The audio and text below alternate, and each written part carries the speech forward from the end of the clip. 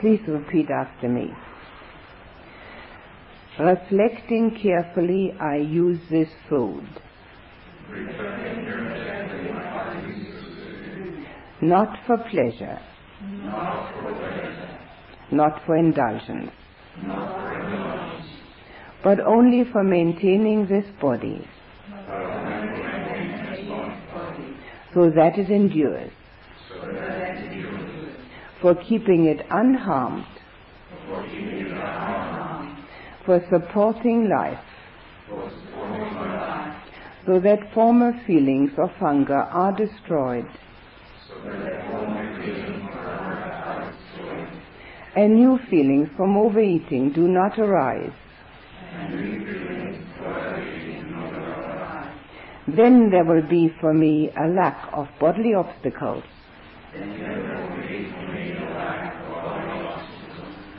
And living comfortably. Please have a nice lunch.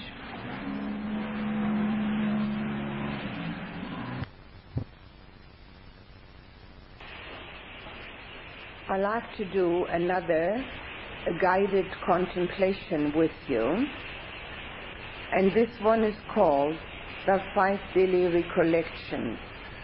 And as the name implies, the Buddha recommended that every single person recollects these 5 things every day.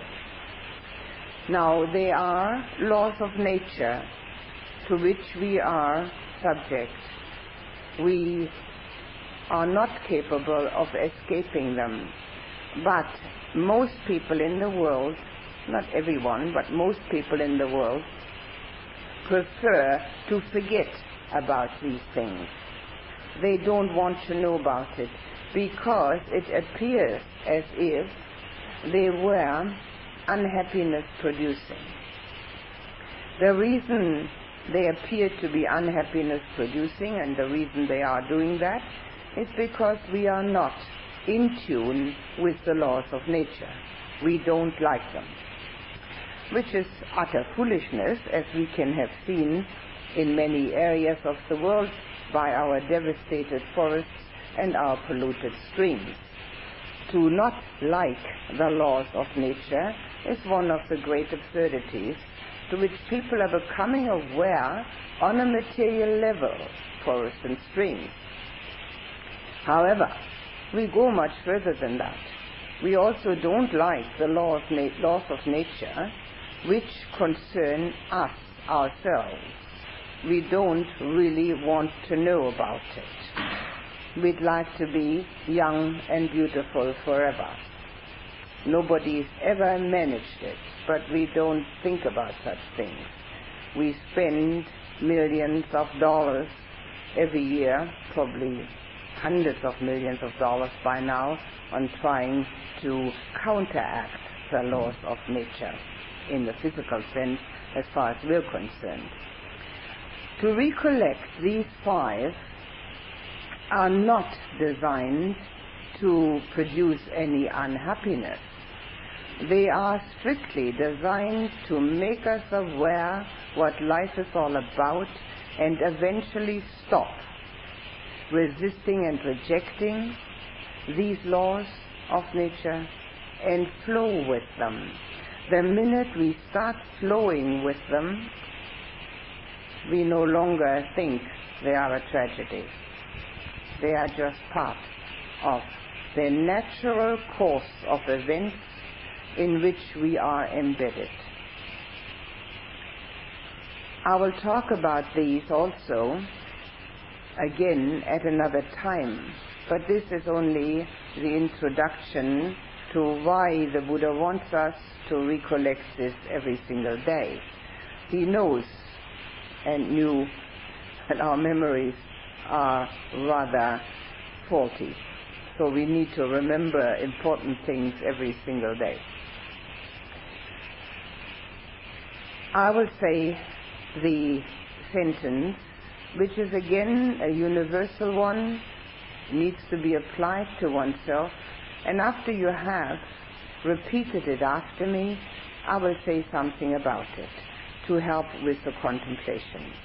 Mind you, if you have better ideas on the subject, how to contemplate it, please use your own ideas. These are nothing but suggestions. The guidelines are from the Buddha. The suggestions are how to use the guidelines. In order to start, please put the attention on the breath.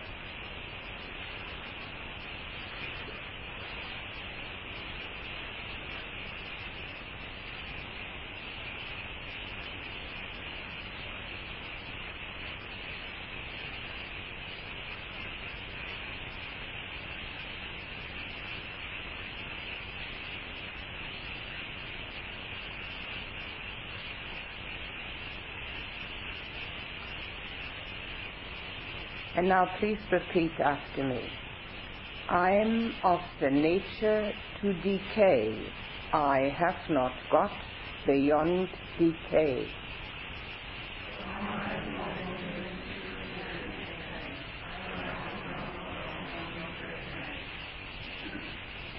Now the first thing that's necessary is to find out whether this is a true statement and whether it can be found within oneself at this point in time, whether we can actually notice the decay. And in this respect, we can use the physical, the body.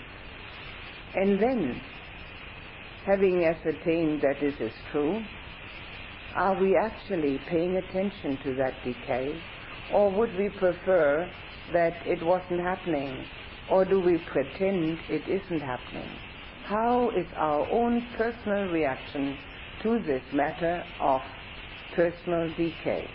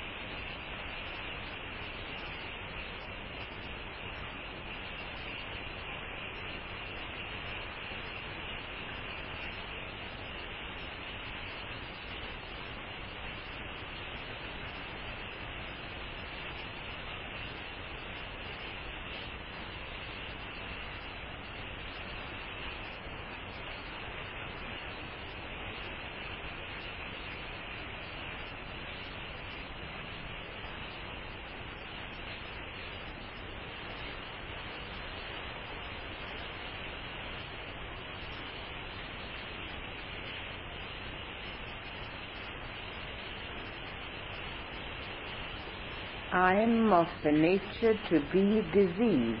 I have not got beyond disease.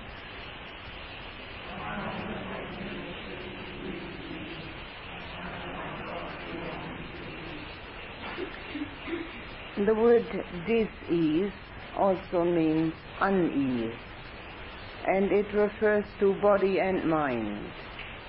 It doesn't have to be a great illness. It's just the unease in body and in mind. And again, we need to inquire, is this a true statement? And then, what's our reaction to it? Do we think it's due to outside sources? Do we think that outside sources can take it away? Or do we understand that it is a built-in attribute of body and mind? Can we actually let go of our rejection of that?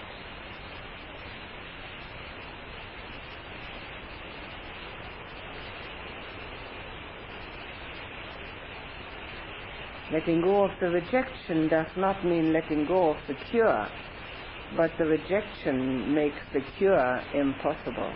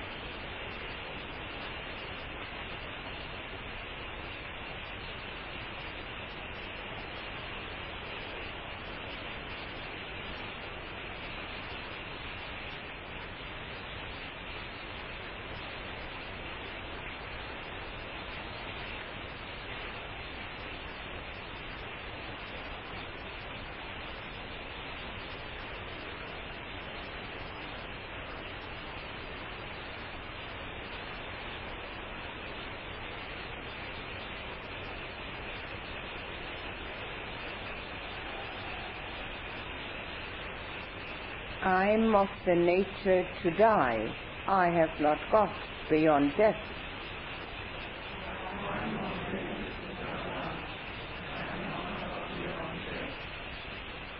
Now here we obviously do not need to inquire whether this is true or not. But what we do need to introspect is whether we're keeping this truth statement in mind every day, realizing the necessity for urgency in practice and making sure that we know our priorities.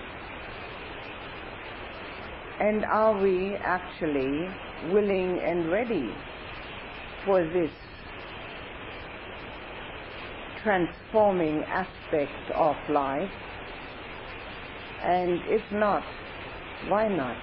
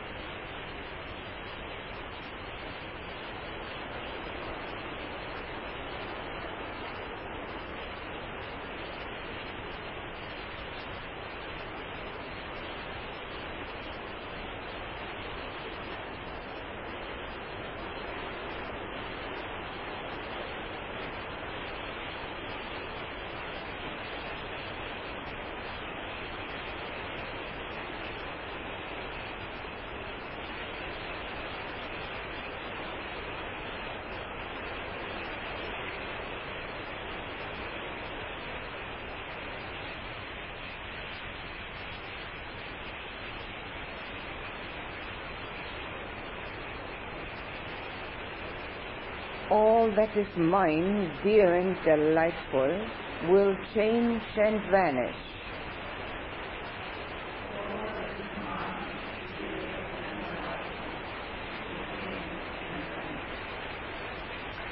Now here we do need to inquire whether this has been true in the past, that what we have called mine and found delightful, has it changed or disappeared, such as people, situations, experiences, feelings, looks, possessions. Have they changed or vanished? And if they have, what about that which we call mine and find delightful now? Is it prone to change and vanish? And how do we feel about that?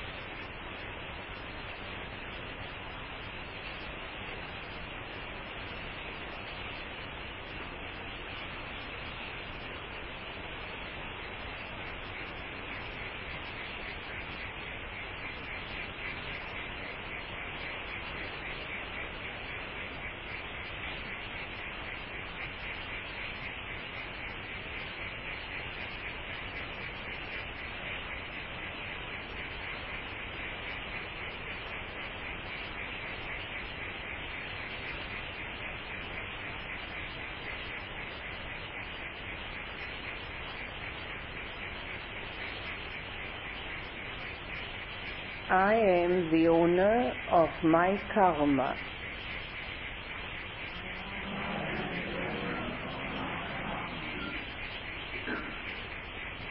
Now, when we contemplate that, it means that we take full responsibility for whatever is happening to us in all aspects, physical, mental, emotional, on a worldly level, on a spiritual level.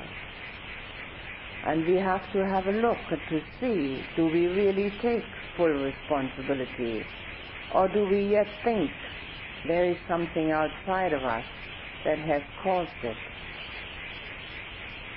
Or do we really know that we own the effects that which we have put into motion as causes?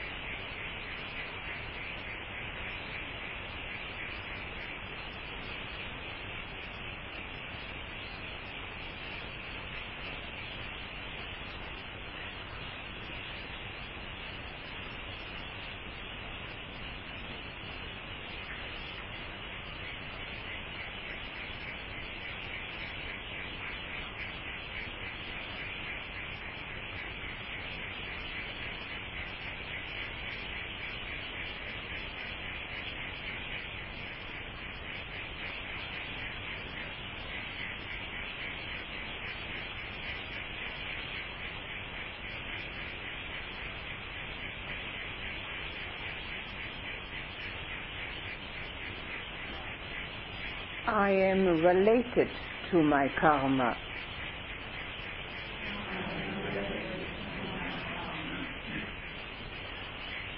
Here we need to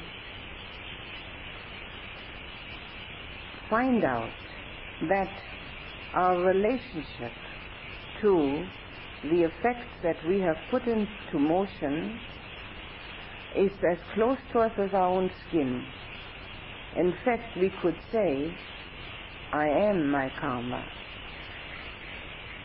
What we are now is what we have made ourselves to be.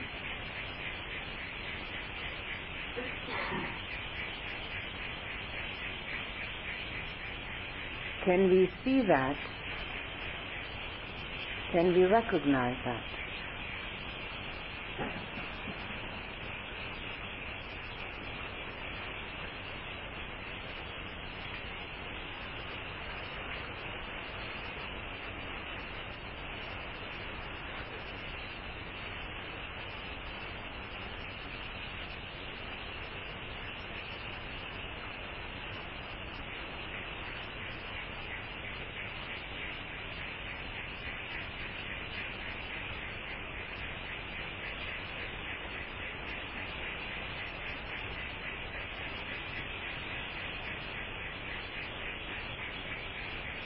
I live supported by my karma.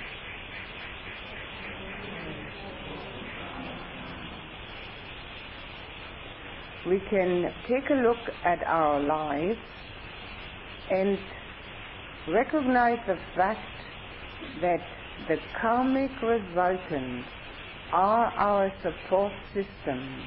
Whether we can see the connection or not doesn't matter. In some instances we may be able to see the connection.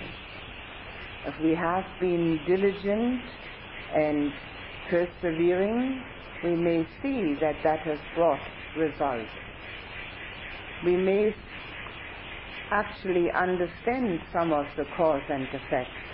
It's useful to see that.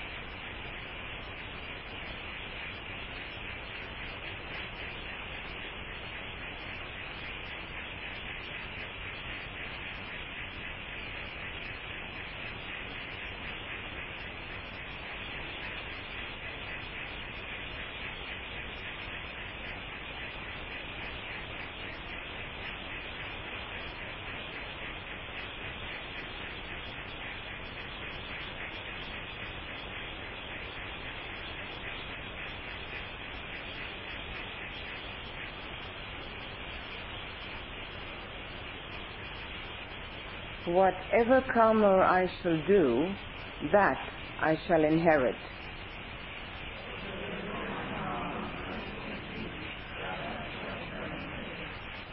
Now that brings us to this moment in our lives. If we want to have a valuable inheritance, we have to fashion it ourselves. And it can give rise to the determination to make good karma, to have a good inheritance. It's from this moment and every other moment thereafter that we're making karma. Through our intentions, which are in the mind. Do we want to have a valuable inheritance which is supportive? In order to start, please put the attention on the breath for just a few moments.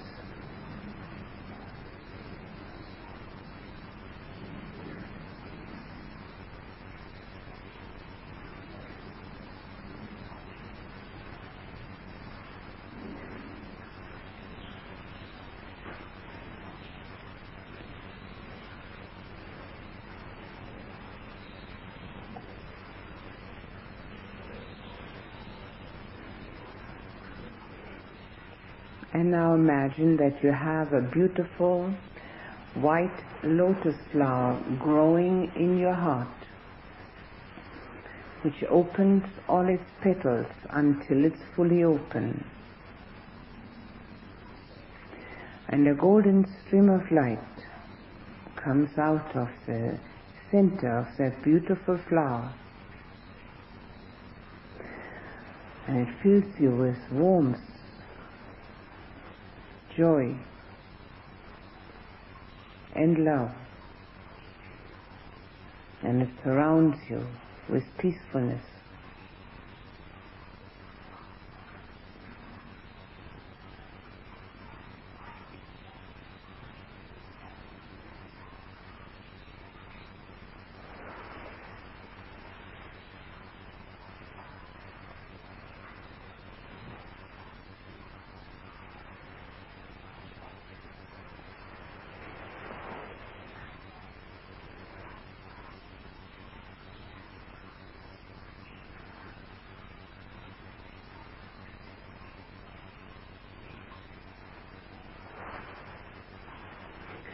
And now let the golden stream of light from the center of your heart reach out to the person sitting nearest you in this hall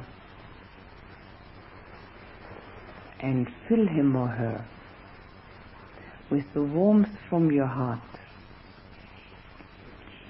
with joyfulness and love, as a gift from you.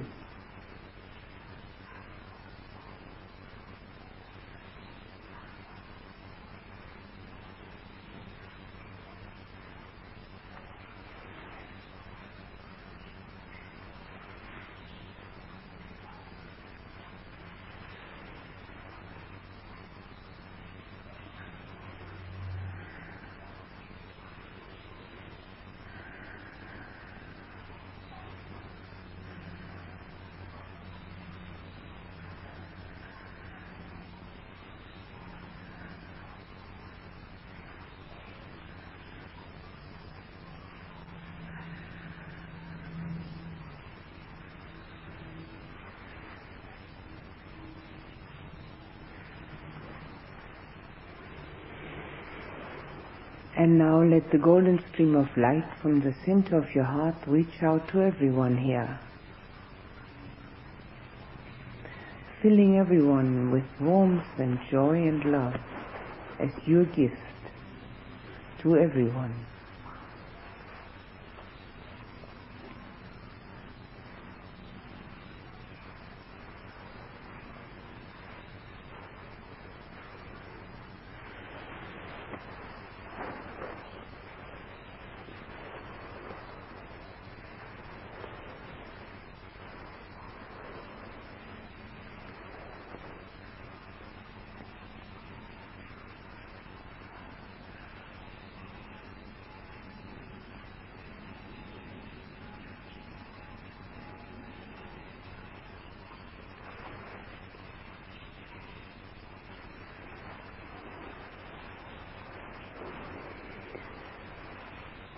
Now think of your parents.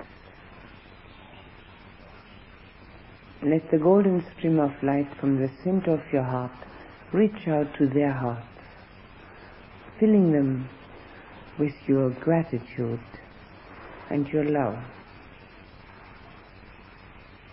surrounding them with joy as your gift to them.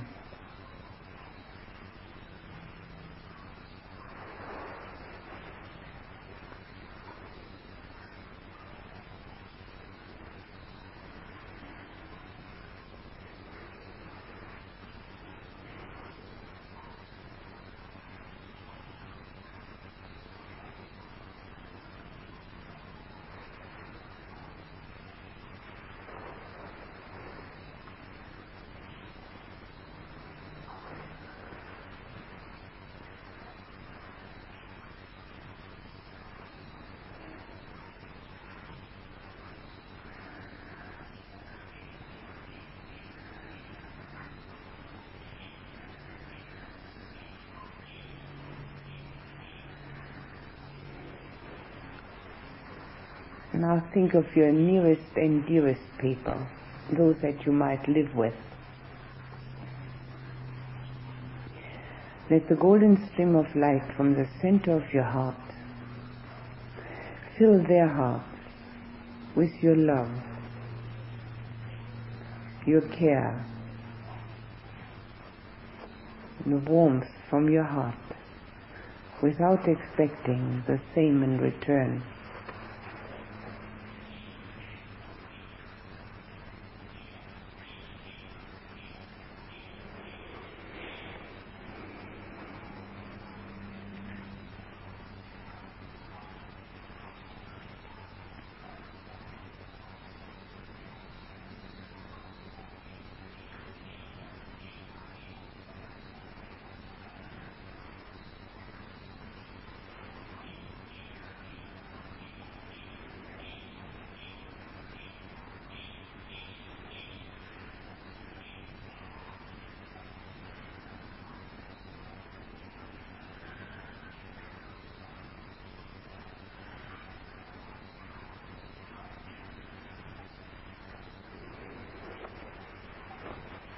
Think of your good friends. Let them arise before your mind's eye, and let the golden stream of light from the center of your heart reach out to their hearts. Fill them with the warmth from your heart, your love, your friendship. Embrace them.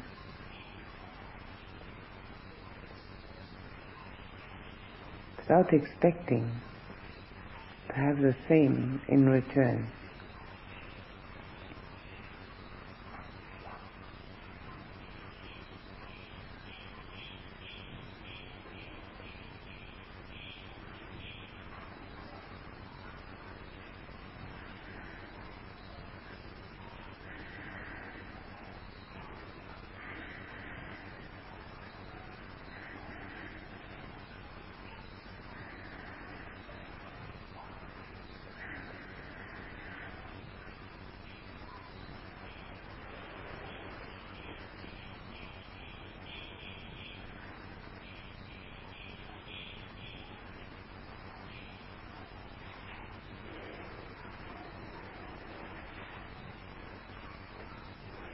Think of the people you meet in your everyday life, neighbors at home, acquaintances, people at work, on the street, in the shops, anyone you can think of. Let the golden stream of light from the center of your heart reach out to the hearts of all these people.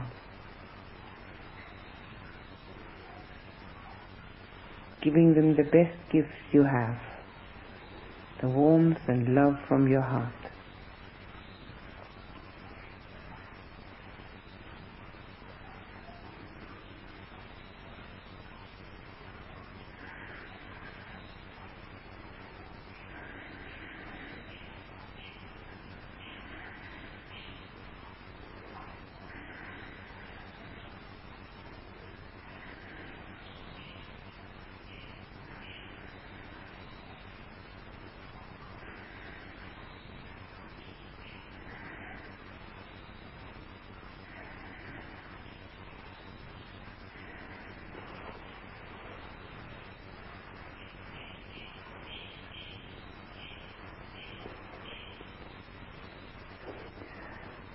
Think of anyone whom you find difficult to love,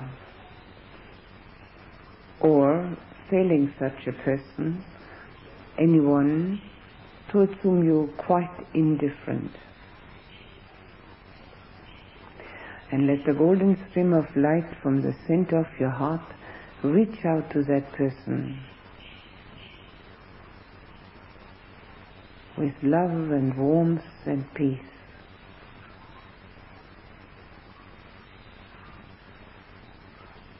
So that there's no blockage in your own heart.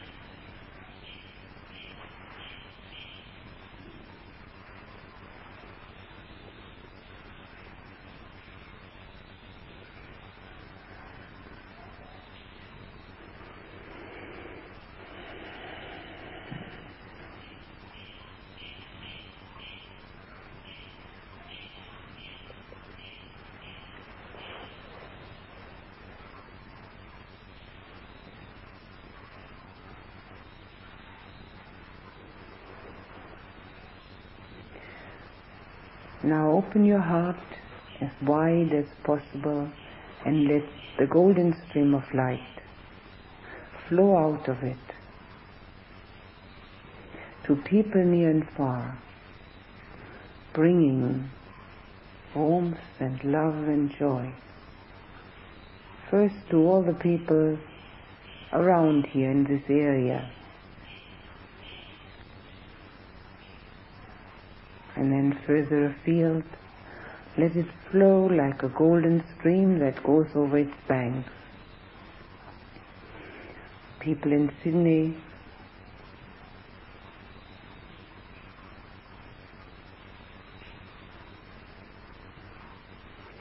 and further other cities, towns and villages on the land.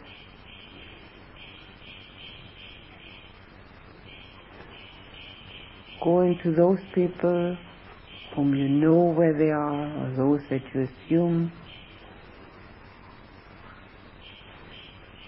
letting the love flow from your heart,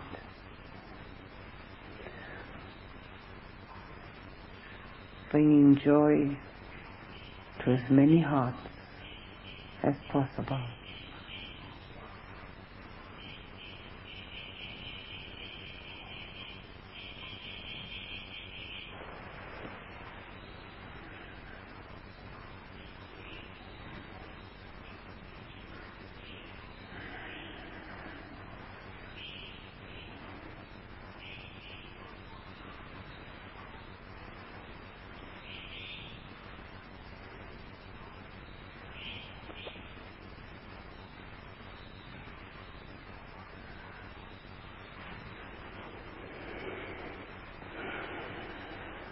Now put your attention back on yourself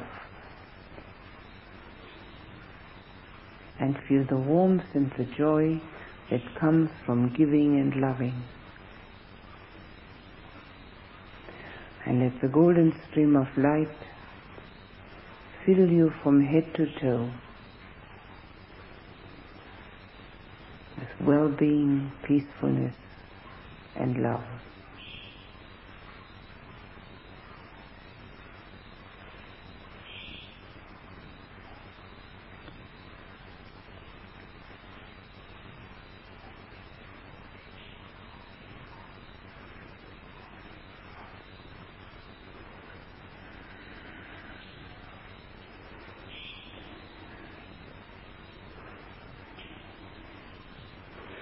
And let the golden stream of light go back inside the lotus flower, which closes all its petals, and then anchor this beautiful flower in your heart so that it may become one with it.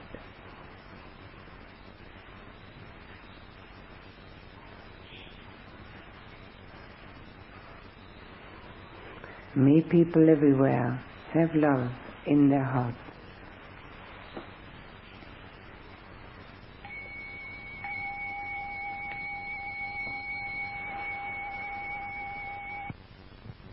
We're going to do walking meditation now. Because it's very wet outside, we'll do it in here.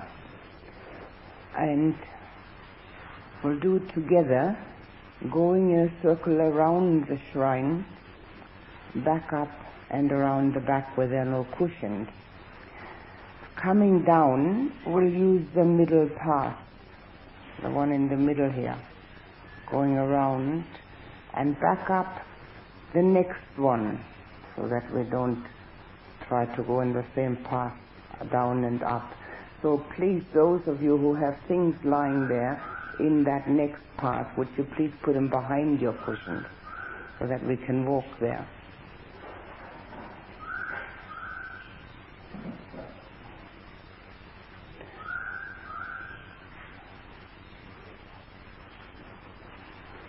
In the walking meditation, we don't pay any attention to the breath.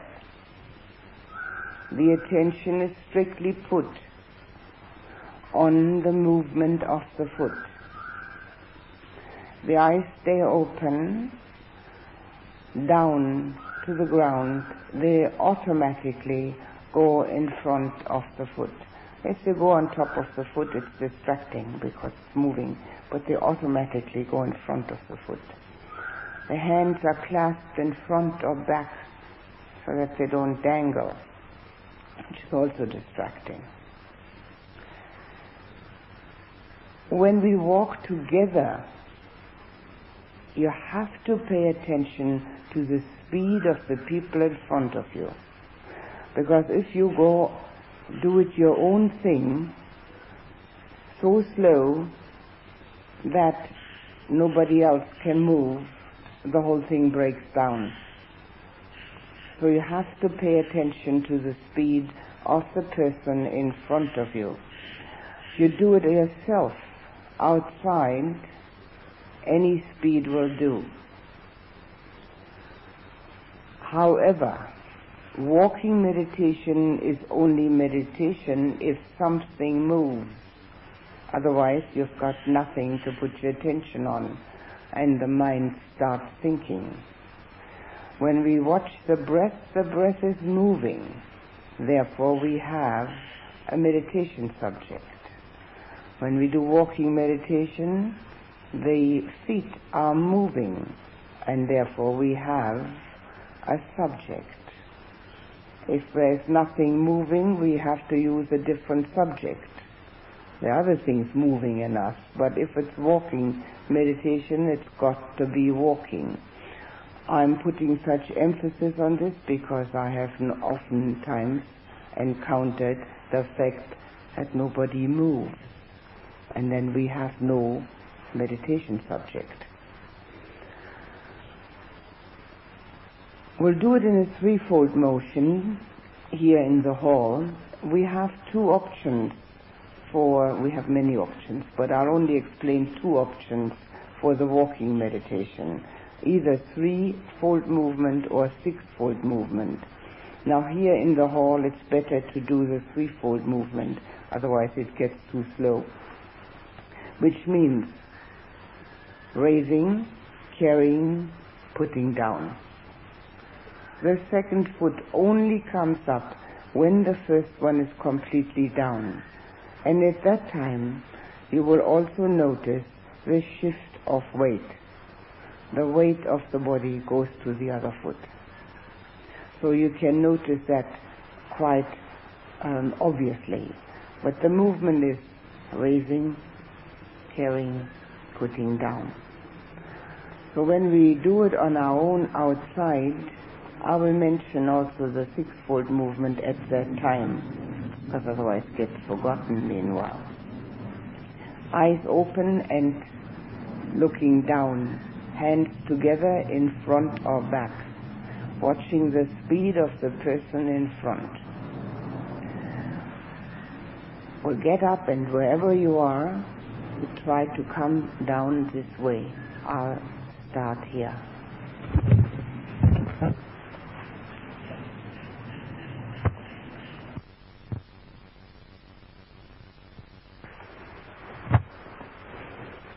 We're going to do a contemplation together, and I'll explain to you now the difference between contemplation and meditation as we use the words. It's important to know that difference because it is the difference between calm and insight. And if one doesn't know which one is doing, one doesn't understand one's own experiences. So, the meditation that we're doing, we're primarily, at this point, trying to focus on one meditation subject and have the mind stop thinking, chattering, making up commentary, explaining and justifying, disliking and planning. Of trying to stop the mind from doing that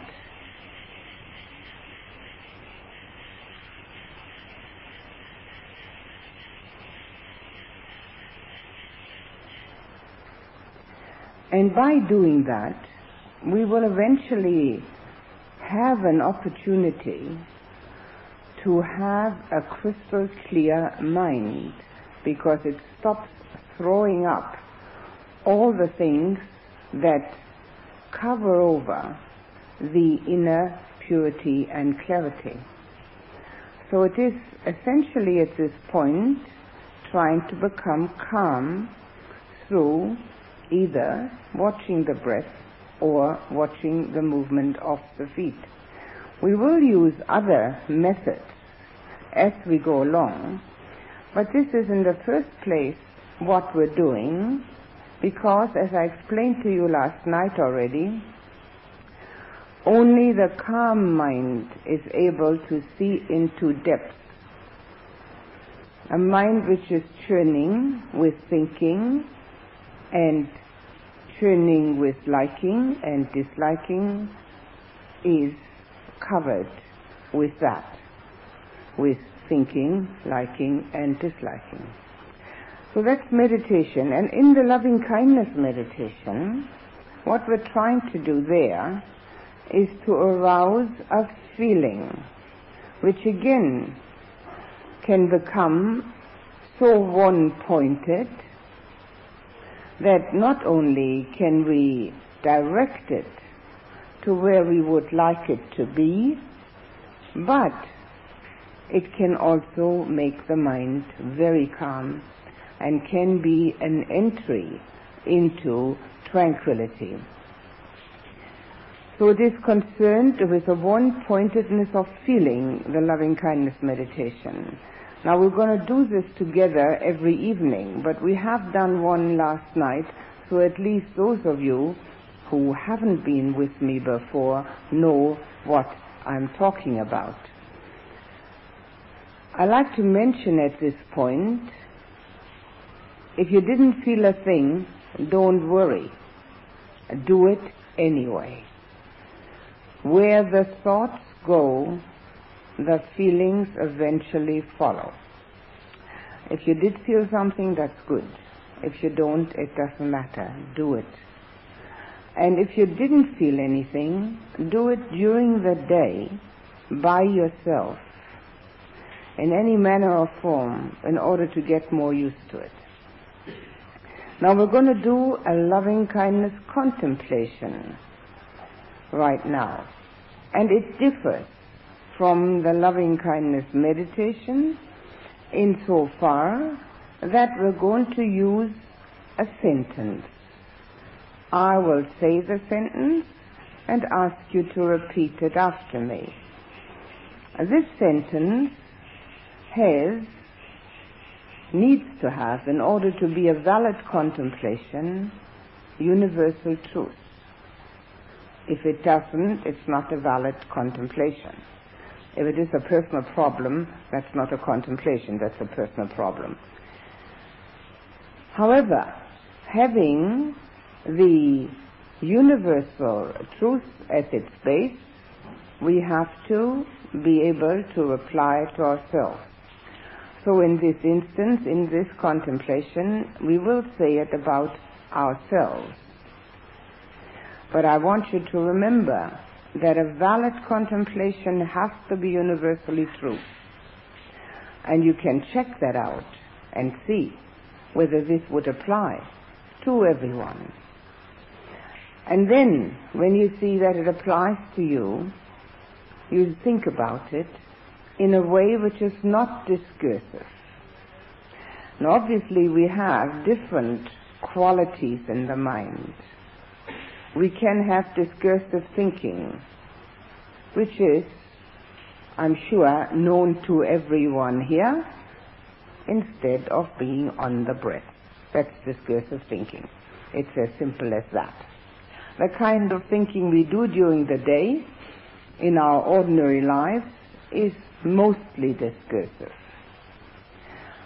Sometimes it's pointed towards survival or making a living, trying to remember something for a particular reason. But this kind of thinking that we do in contemplation is entirely different. The way to do that is to look at oneself, how one usually reacts, how one usually feels, how one often reacts, how one often feels, and take that as one's base to recognize whether one needs to change that. And if so, how to do it. That's not discursiveness, that's introspection. And introspection can, it doesn't have to, but it can intuitively bring up something brand new. Brand new about oneself.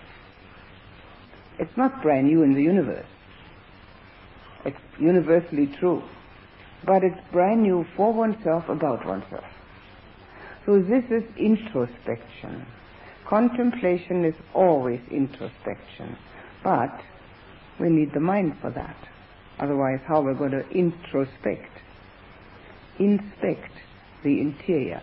That's introspection.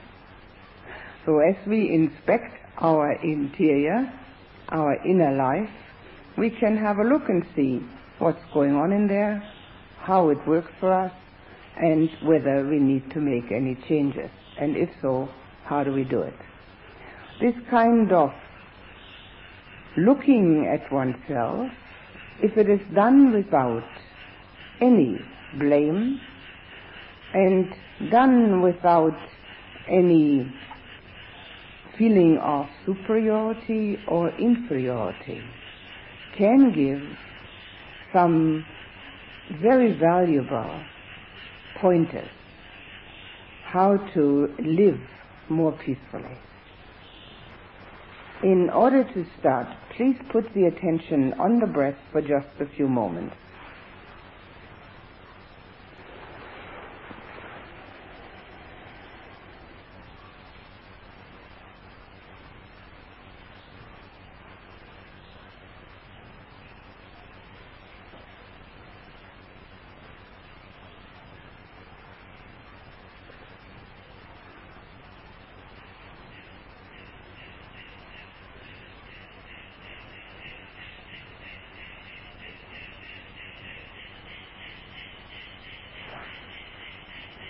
And now please repeat after me. May I be free from enmity.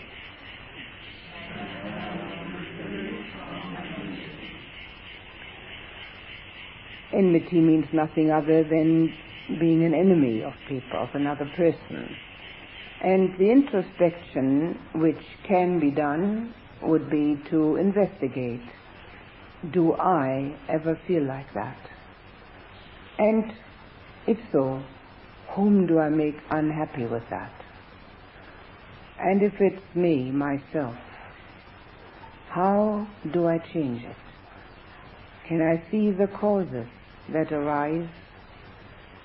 Can I see the effect?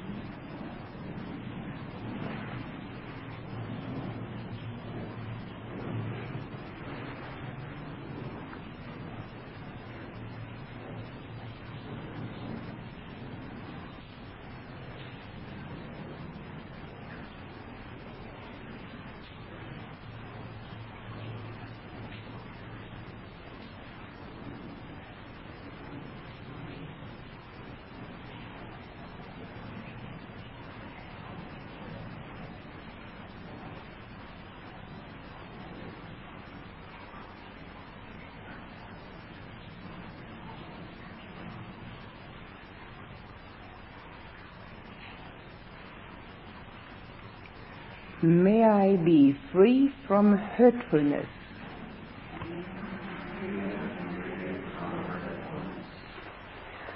Again, here we have to have a look whether we ever hurt anyone or even anything out of carelessness or out of dislike, physically, mentally or emotionally, out of feeling threatened, defensiveness, any causes that we can find. And how do we feel ourselves if we do that? Is it necessary to make any change? And if so, how can I go about it?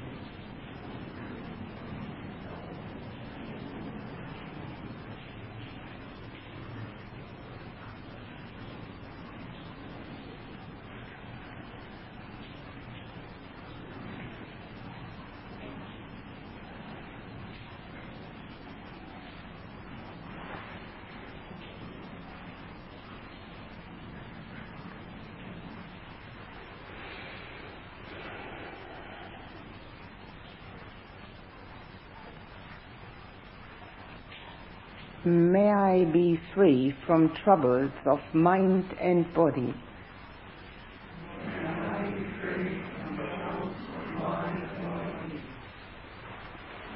That means loving oneself. Do I have any troubles in mind or body? And how can I let go? Is some of that self-inflicted? How can I love myself better? Loving oneself does not mean indulging. It means wise care.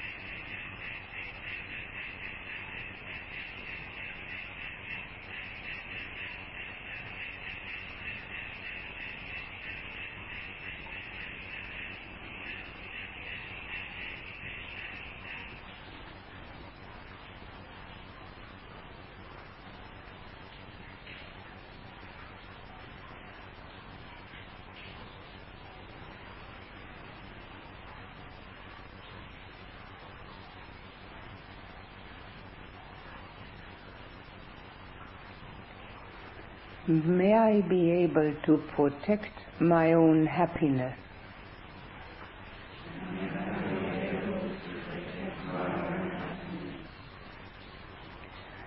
For that it's essential that the first inquiry is, what is my happiness? And that inquiry is a very important one and needs to be done with discernment. Not accept the first answer that comes, but investigate. What is my own happiness? And then, how do I protect it?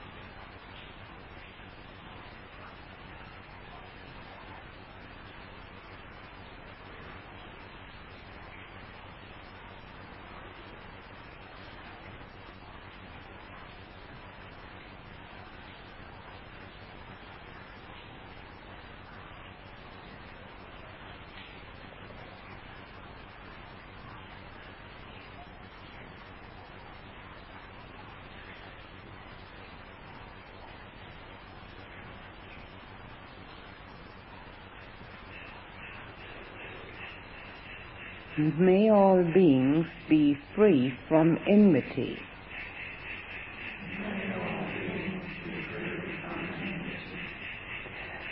Now here at this point, we wish the same that we're wishing for ourselves also for others. And if we have found a way to free ourselves from the feelings of negativity, of dislike, we could share that with others. If not, we'll just wish it for them out of our love for the well-being of other people.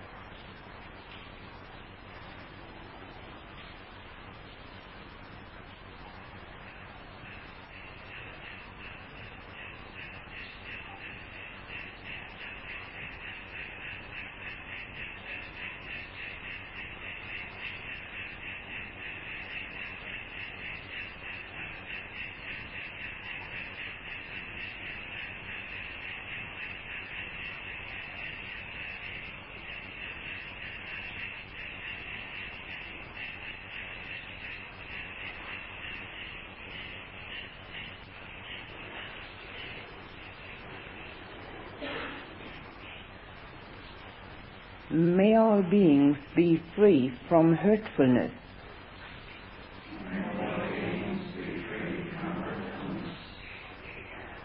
Again, we wish this for others, but we mustn't fall into the error of only hoping that others will do it. It always starts with us ourselves. So whatever we have found out about it, we can share.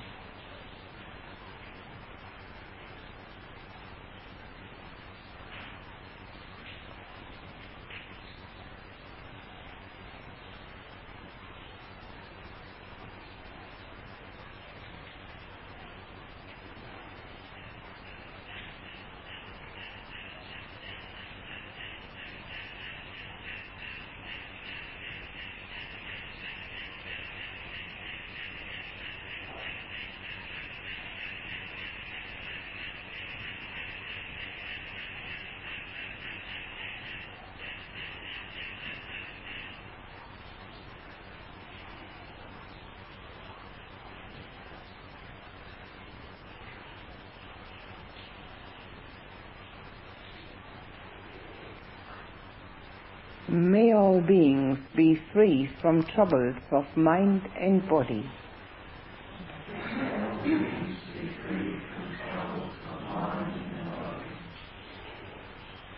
Again, it's our love for others that prompts us to feel these sentiments and think these thoughts. When we think of no troubles for others, we also need to think not to make any trouble for others. And also by the same token, how we can help.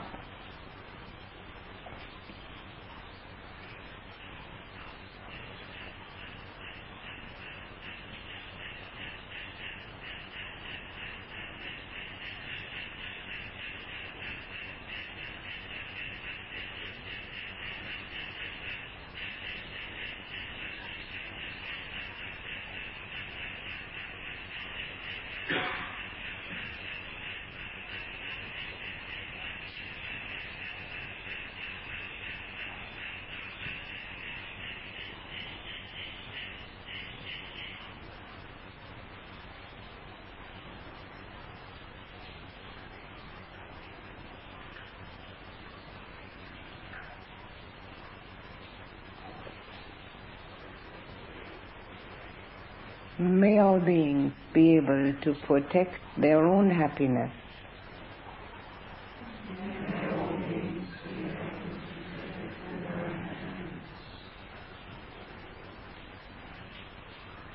Again, we need to consider that we do not become any kind of obstacle for the happiness of others. Also, we can consider how we can contribute to their happiness, and we can share anything that we have learned about our own happiness.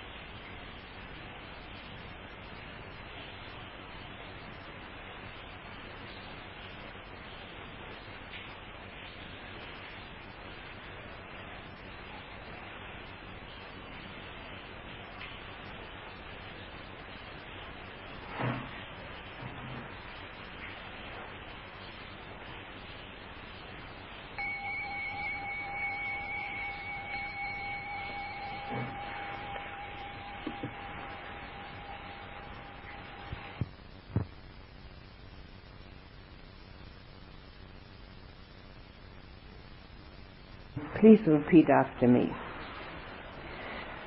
Reflecting carefully, I use this food. Not for pleasure.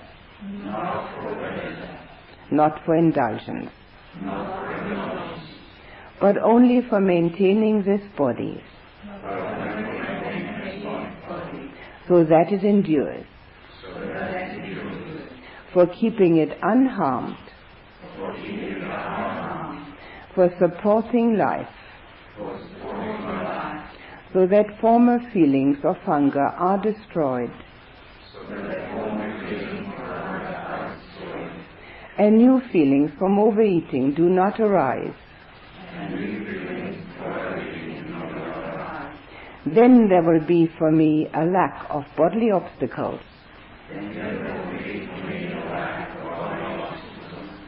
And living comfortably. Please have a nice lunch.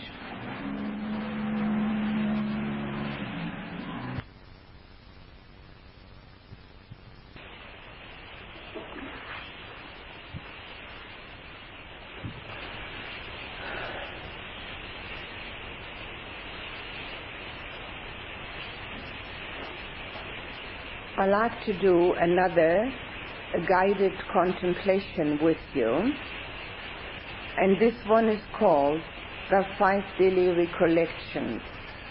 And as the name implies, the Buddha recommended that every single person recollects these 5 things every day. Now, they are laws of nature to which we are subject. We are not capable of escaping them. But most people in the world, not everyone, but most people in the world, prefer to forget about these things. They don't want to know about it because it appears as if they were unhappiness producing.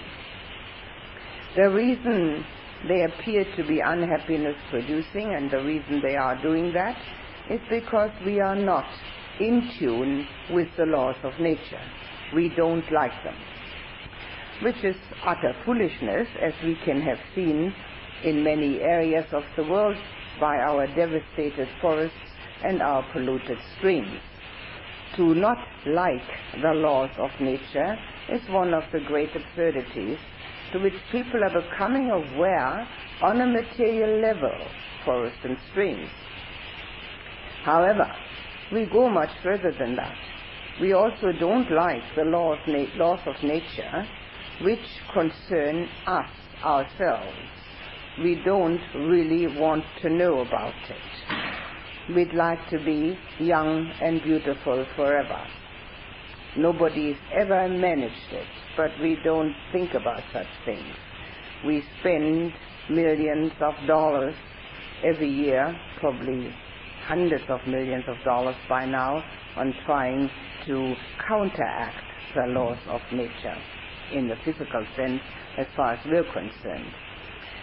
To recollect these 5 are not designed to produce any unhappiness.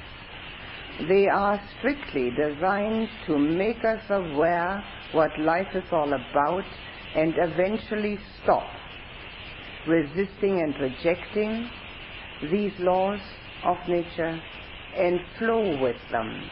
The minute we start flowing with them, we no longer think they are a tragedy. They are just part of the natural course of events in which we are embedded. I will talk about these also again at another time, but this is only the introduction to why the Buddha wants us to recollect this every single day. He knows and knew that our memories are rather faulty, so we need to remember important things every single day.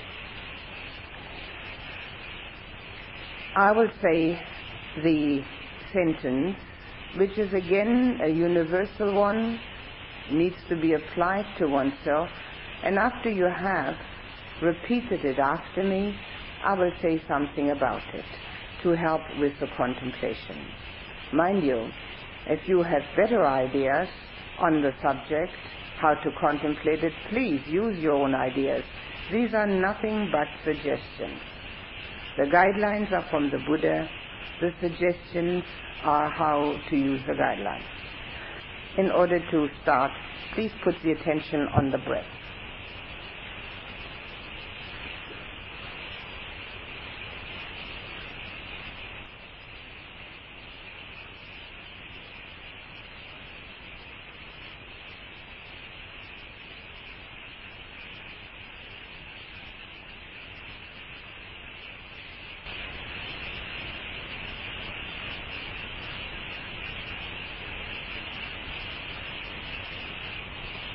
And now please repeat after me. I am of the nature to decay. I have not got beyond decay.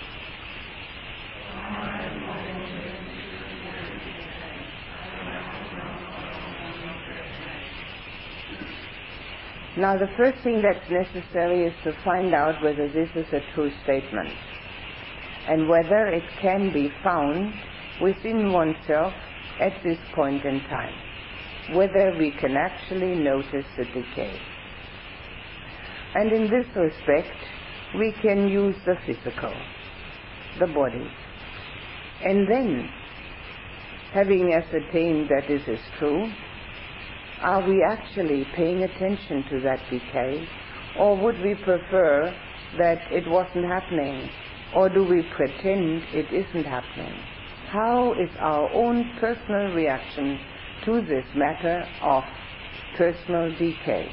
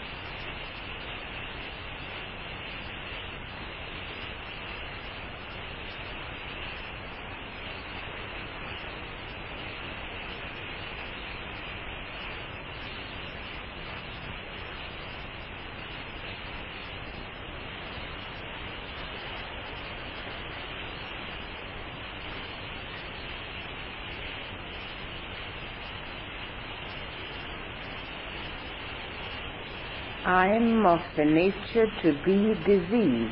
I have not got beyond disease.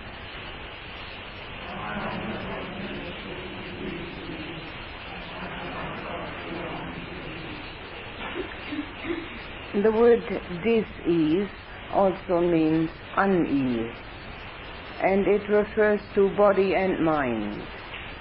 It doesn't have to be a great illness. It's just the unease in body and in mind. And again we need to inquire, is this a true statement? And then, what's our reaction to it? Do we think it's due to outside sources? Do we think that outside sources can take it away? Or do we understand that it is a built-in attribute of body and mind? Can we actually let go of our rejection of that?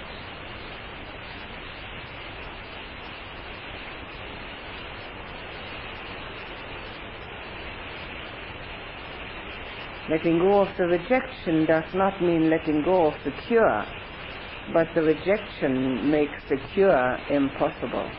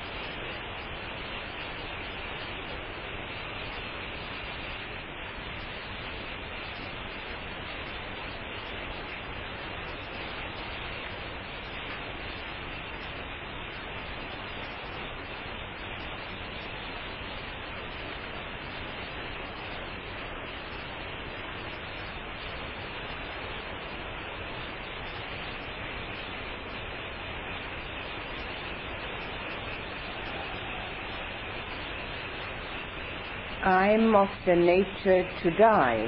I have not got beyond death.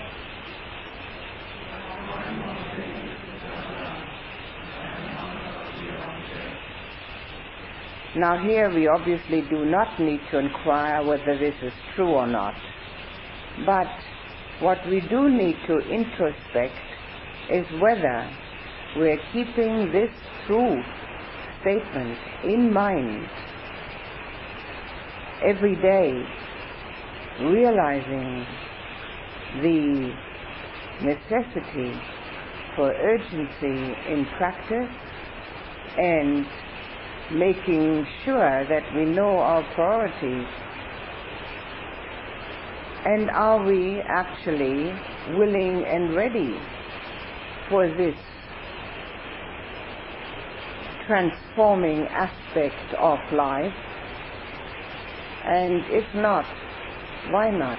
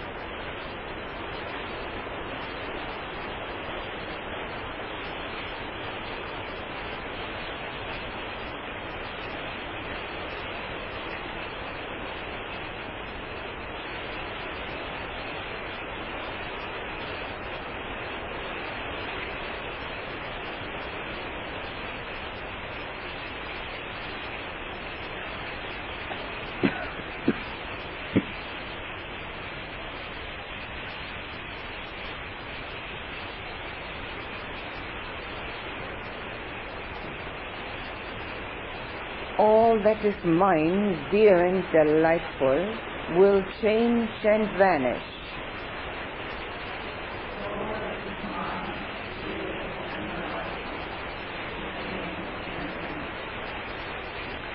Now here we do need to inquire whether this has been true in the past, that what we have called mine and found delightful, has it changed or disappeared? Such as people, situations, experiences, feelings, looks, possessions. Have they changed or vanished? And if they have, what about that which we call mine and find delightful now?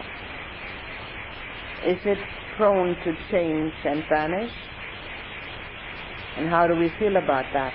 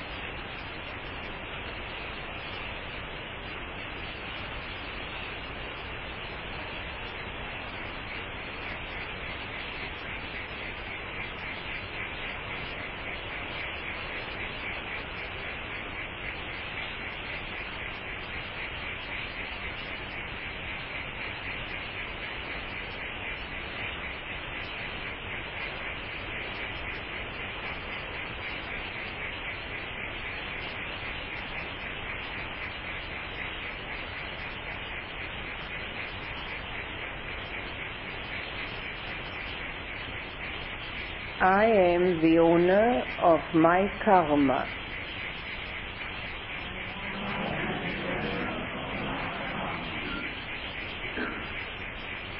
Now, when we contemplate that, it means that we take full responsibility for whatever is happening to us in all aspects, physical, mental, emotional, on a worldly level, on a spiritual level. And we have to have a look to see, do we really take full responsibility, or do we yet think there is something outside of us that has caused it?